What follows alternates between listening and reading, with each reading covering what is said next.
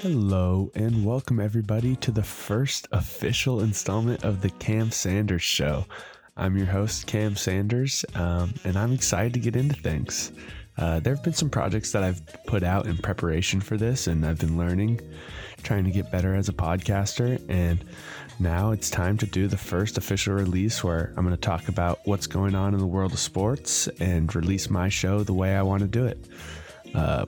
I want to talk about the things I've been paying attention to and just report on some of my favorite teams and favorite sports and just cover the sports world.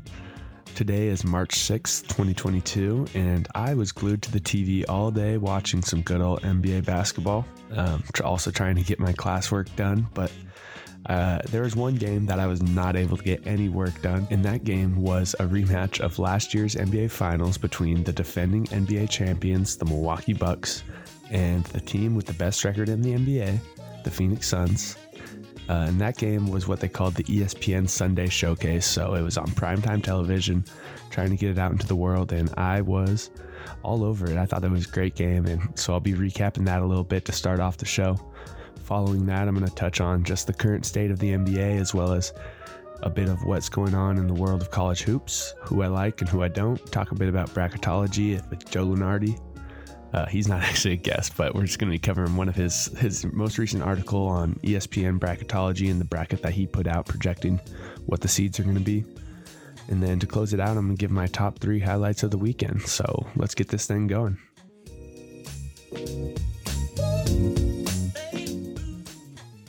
All right, so first order of business, we have the ESPN Sunday Showcase between the Milwaukee Bucks and Phoenix Suns, rematch of last year's NBA Finals where the Bucks took it, and we saw more of that today.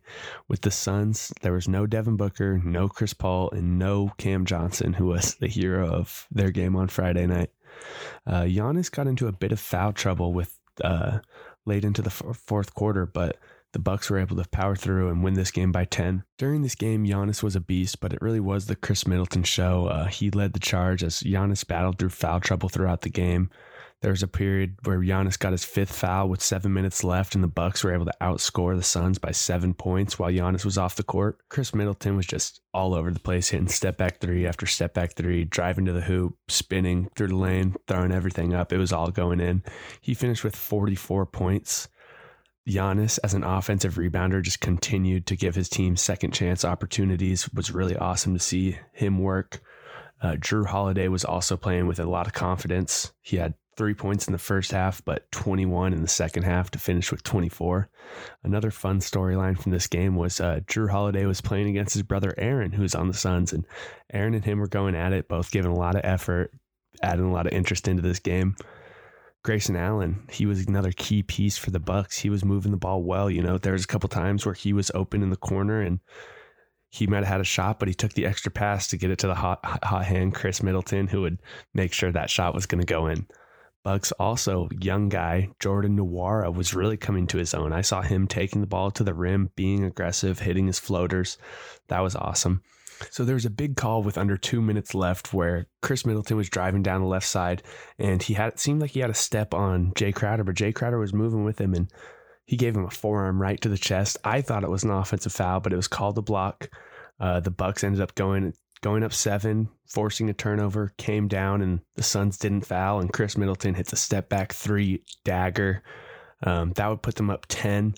Bobby Portis comes in, shoves the ball into Jay Crowder's chest, and that sparks a little bit of a shuffle, but the game was over from there. The final score was the Bucks 132 to the Suns 122. They outscored the Suns 42-32 in the fourth quarter and 72-59 in the second half for a come-from-behind win. Some highlights from the final box score. The Suns as a team shot 50% from the field while shooting 45% from 3. So those are some good numbers for them. The Bucks severely out-rebounded them, though. It was 48-27 on the glass, and a lot of that was on the offensive glass. You could tell watching this game that the Bucks were just getting so many second chances, led by Giannis, and I think that was one of the keys to victory in this game because they get a good shot, put it up, doesn't go in, but you get that offensive rebound, second chance, back open to an open shooter. It's likely going to go in the second time when you have guys with as much skill as they have in the NBA. Giannis was a beast. He had a 19-point, 13 rebound, and 6 assist game, and he was battling foul trouble early on. only played 31 minutes, but was still able to just show his dominance throughout the game. In this game, though, the hero was Chris Middleton. He had 44 points and was just unstoppable for portions of the game. I've talked about him earlier, but this guy is, we talk about who's Batman and who's Robin, but really what we've seen in this is one's Batman, one's Superman. You know, that's what they've been saying with Chris Middleton and Giannis. They're two true perennial all-star superstar guys who can put the team on their back and help them win games. And that's why they won the championship last year. Having two guys like this and guys to support them like Drew Holiday, who are going to play hard. Really good team. The Suns are no slouches, though. I mean, they're missing a couple of their key guys right now, and they were still able to compete in this game, still first in the NBA in terms of record without those guys. So if they can just get healthy before they go back to the playoffs, I'm sure they're going to be all right. DeAndre Ayton led the Suns with 30 points and 8 rebounds. Jay Crowder had 19, 5, and 7 assists.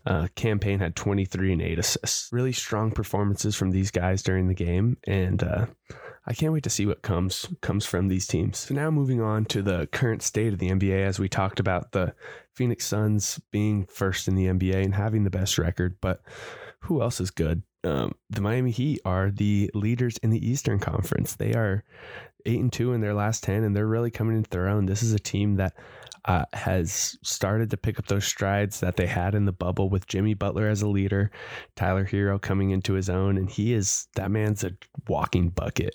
I haven't watched too many Heat games this year, I'm not gonna lie, but I just know what got going on with Bam Adebayo and Jimmy and those guys. They're really talented.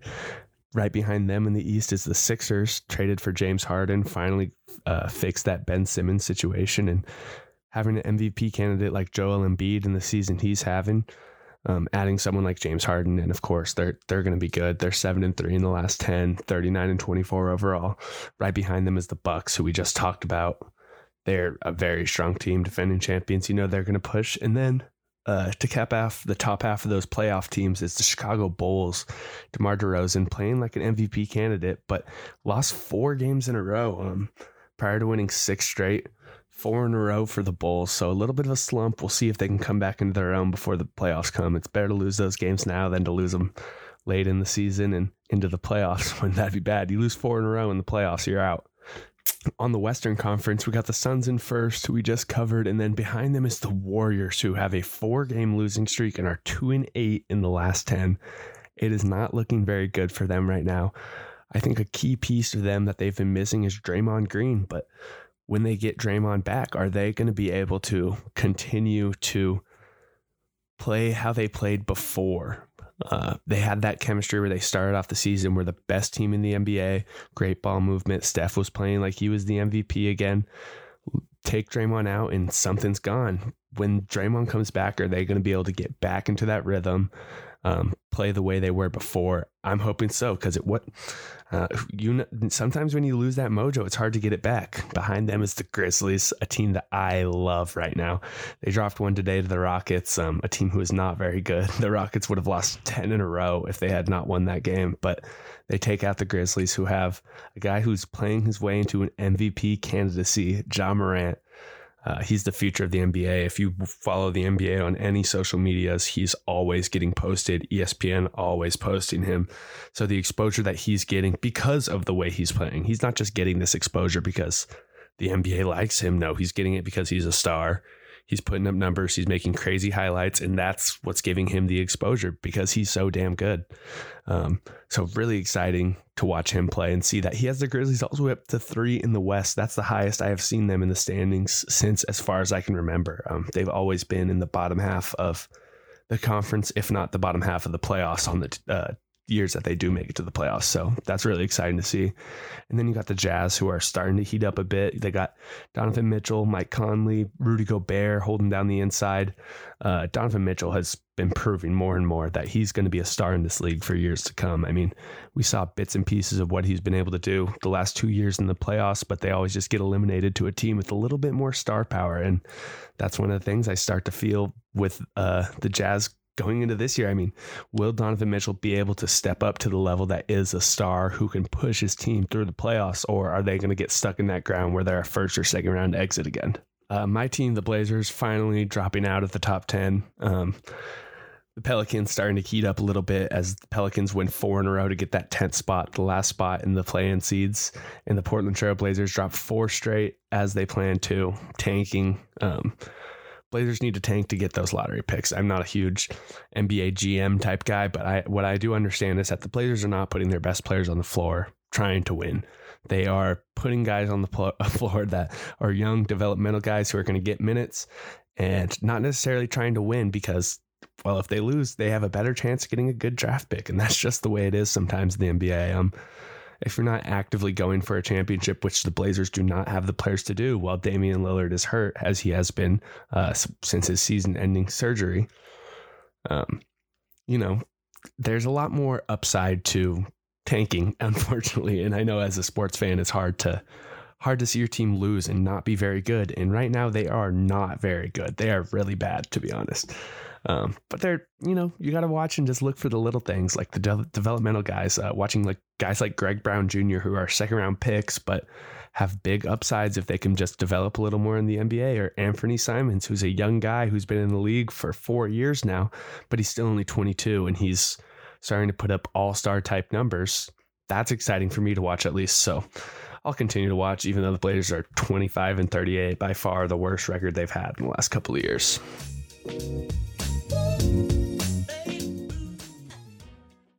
Moving away from the NBA to NCAA basketball, I'm going to cover a little bit of NCAA bracketology. So this is the 2022 NCAA tournament bracketology by Joe Lunardi. It was last updated a couple days ago on March 4th.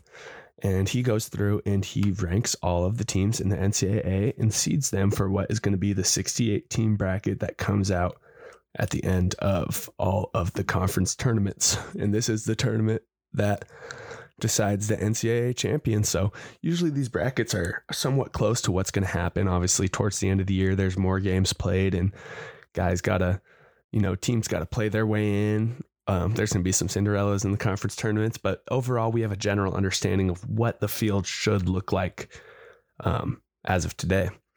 So the 1 seeds that he has is Gonzaga, Arizona, Auburn, and Baylor. I think these are the best 4 teams. You could maybe argue that Kansas, Duke, or if it's not Baylor, it's going to be whatever team beats Baylor in the conference championship. If it is going to be Kansas, I think they have a chance to steal that 1 seed. But I do like and agree with those 4 1 seeds. The 2 seeds are Kansas, Wisconsin, Duke, and Kentucky. Duke and Kentucky, both teams that I think would have been 1 seeds had they not played themselves out of it. They both lost some crucial games at the end of the year versus a team like Auburn, who has just moved their way up. They were at one point the number 1 team in the nation, lost a few big games, but are now starting to win again and played themselves back into potentially being a 1 seed. For the Pac-12, that's the conference that I really like as a Beaver. There's 3 teams currently in right now with Arizona, USC, and UCLA. I see Arizona being a contender to win. UCLA has the talent to do it. We saw them make the great run last year, making it to the Final Four, and I think they have the same team to do it again this year. Obviously, there's some small changes, but UCLA has the experience now. So coming in, if they can just get the right path, I could see them making it to the Final Four again. So the Pac-12 only having 3 right now, but right on the bubble is Oregon. Not a huge Duck guy, but I do want to see the Pac-12 conference succeed. And Oregon's a team where if they can just finish strong, win a couple games in the tournament, they're going to have a chance to get in. They're one of the next 4 out. So one of the very bubble teams. It's going to depend on how the other teams on the bubble perform and how Oregon performs. And they're going to have to win themselves into the tournament. Another thing, looking at these brackets, this is a little bit of a side topic. I don't love the first 4 games. It was always a 64-team bracket, and then in the recent years, they added in these first 4 games where teams have to play themselves in. And it makes sense to me when you have an auto-qualifier team from a smaller conference who, if it's a team from a small conference who did not play well in the regular season, and then they come out of nowhere and win their conference championship, yeah, that makes sense. They have to get into the tournament because they're auto-qualifier. But if you get a couple of those, you can make them play a play-in.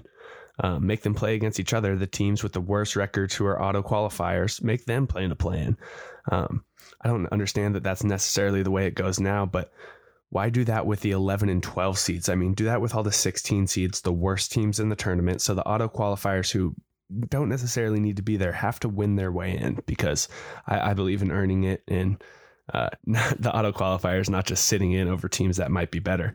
Teams like Rutgers, who are an auto qualifier, if you think they're good enough to get in, put them in the tournament. Don't just take them and stick them against another team who also might be better than some of the auto qualifiers and make them play in. I don't know. And then you're kind of just picking and choosing on who's going to be playing in, who's auto qualifier and why and why not. And it just makes the whole thing sloppy. I think you take your auto qualifiers, you take the next best teams, and you fill out your bracket. The whole committee can do a good job trying to get it right. And once you fill out your 64 team bracket, don't have play-in games to also determine in just to get a bit more cash revenue. I don't like the process. Teams that fight all year to make the tournament, and then you say, oh, you're almost in, we're just going to put you right on the bubble, make you play in to get it. Could be fun. I guess if I were a team, I would rather be put into a play-in tournament than get snubbed and not make it in over a team that you say, well, why didn't we get into a play-in? We could have played them and beat them. That makes a lot of sense to me, I guess, in that matter. But I think overall, the committee needs to get together, make the decision. These teams are in, these teams aren't. This is our bracket. I think in doing that, there's a lot less question on what teams deserve to get in, what teams deserve to be in the play-in games versus be auto-seeded. And we can just avoid a lot of that questioning without that. Moving on to my top 3 highlights. My top 3 highlights of the week. I'm going to start off going backwards. I'm going to go number 3, go in reverse order. Former Oregon State wrestler Colby Covington. He dominated Jorge Masvidal in the recent UFC 272 fight. I actually bet on Masvidal. I'll just be completely open here, I guess. I went to the bars and I was kind of sauced up a little bit, and I was talking to one of my buddies and I was like, oh yeah, we're going to stream the fight. Like you guys should come over. Yeah, all this. He's like, oh, who you got? I said to him confidently, like, what do you mean? Colby's going to win. Come on. He's got this. And he's like, oh, I don't know, man. Jorge, like he's got a chance to take him out. I don't know what convinced me from this guy. He didn't say anything cool to me. He was just like, I like Jorge. I was like, all right, well, let's check the betting odds, see what it is. And I saw that Covington was such a huge favorite, and I just liked that plus sign and saw that Masvidal was an underdog and threw some money on Masvidal. So then I woke up the next morning, thought I was going to be rooting for Colby because he was an Oregon State wrestler, like former Oregon State wrestler. I had watched him wrestle a couple times when my buddy's dad was the wrestling coach here, and I usually always root for him in fights. But for this one time, for some reason, while I was drunk, I bet on Jorge Masvidal, so I was forced to root for him, and it was not a good decision to bet on him. Colby absolutely worked Jorge the entire time. He was just the more dominant wrestler. There's a point in the fight where Jorge threw a hard right hook, like very hard, caught Colby right on the tip of the chin and dropped him to his knees, and Colby got up and smiled, like looked right back at him in the face. And at that moment, I knew that my bet was probably not going to go my way. Colby smothered everything that Jorge did the entire time. Colby was pretty much in a power position, riding him from the top. There was no chance. I knew it from the beginning. Unless Jorge was able to drop him, Colby was going to win that fight. He would have. Some judges had him scored it that he won every single round. All other judges had it 4 rounds to 1. So there was no way that Jorge was going to win a decision if he didn't drop Colby. My next one, highlight of the weekend, is going to also be Oregon State related. Oregon State baseball is off to a super hot start. This weekend, they won their first home series of the year against UC Irvine, who is a ranked team. They're very good. They're off to a hot start, 9-1 in their first 10 games. They lost their first game today. It was 3-2 in extra innings against this good UC Irvine team, and they still won the series, so there's no harm in losing one here and there. I think Oregon State has a really good chance to make a deep run into the playoffs and to the College World Series again this year. They're a perennial powerhouse, and I love watching them, so it's really awesome to see them get back at home and start to play in front of their fans for the first time in 2 years. Fun stat of the day here, Oregon State baseball is outscoring opponents 101-37 in the first 10 games. That is just pure domination. They're scoring like 21, 13, 9, 12 runs every game. So when they can put their bats together, and obviously sometimes you're going to run into good pitching, but Oregon State has a lot of guys who can nuke the baseball, drive in runs, get extra base hits, and that's what's going to win us win us a lot of ball games. And then the pitching staff's been unreal. I mean, 37 runs in 10 games. It's money. Less than 4 runs a game, scoring over 10 a game. It's gonna win you a lot of ball games. And then my number one highlight of the weekend, Suns versus Knicks. It was the NBA Saturday night primetime show. I don't know if it was Friday or Saturday, whatever. I was so stoked because during this game, the Suns go down big, and I think they're down 12-13. And I go on, I bet responsibly on the Suns money line, big underdogs to come back and win. And from then on, Julius Randle gets ejected, pushes Cam Johnson, pushes the ref, gets a double tech. Cam Johnson takes that personal and just goes to drill 3 after 3 after 3, finishing 9 of 12 from 3. I believe he was 7 of 8 from 3 in the second half, and finishes with 38 points off the bench, including a game winner bank shot from deep 3. They were down 2. I believe it was Alec Burks of the Knicks misses the second free throw, which would have put the Knicks up 3. Suns understand they have no timeouts.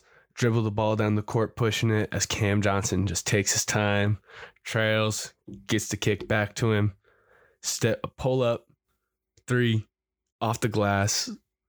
No doubt about it. Me and my buddies all got money on the Suns. We just start going crazy. We were watching this game in the Uber.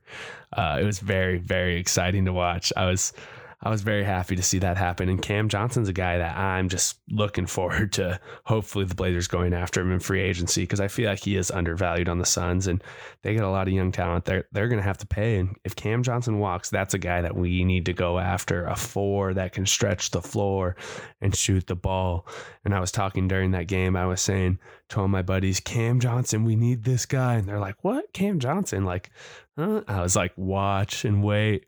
He just continues to drill threes. I mean, 9 of 12, that might have been a career game for him. But if there's one game that I want Blazers fans to watch, go watch this game versus the Knicks. At least watch the highlights. This man can shoot the ball, high release point, hard to guard.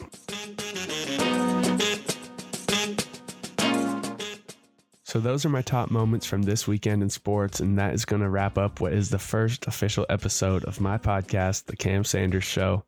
Make sure that you follow me on whatever podcast service you're using so that you'll have all my new episodes that drop weekly in your podcast feed.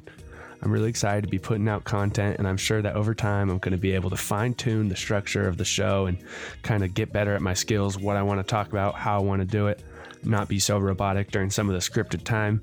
I'm much better going off the top of the cuff. But I do understand that having highlights and being able to pull stats out without having to stop and research it is better for the long run of the podcast. So I really do need to just find that balance and in between a rant and expressing my opinions, but also being analytical and pulling statistics, because sometimes listening to statistics might just be a little bit boring. And I do get that some people like listening and hearing the advanced analytics. So it's important for me to find that balance and what I like and how I do it. And I think with more time of talking and covering sports, I'm going to learn that. And that's what's so great about having your own show, is you get to do it on your own and learn as you go. So hopefully you guys stick with me. I'm expecting to continue to get better as a podcaster and grow. And I just want to thank you guys for being here, listening to the end of this podcast, which is the very beginning of hopefully a long tenured podcast for lots of episodes. So it's much appreciated for whoever is still here listening, and go Bees. And I just hope that everyone has a fantastic week. Peace.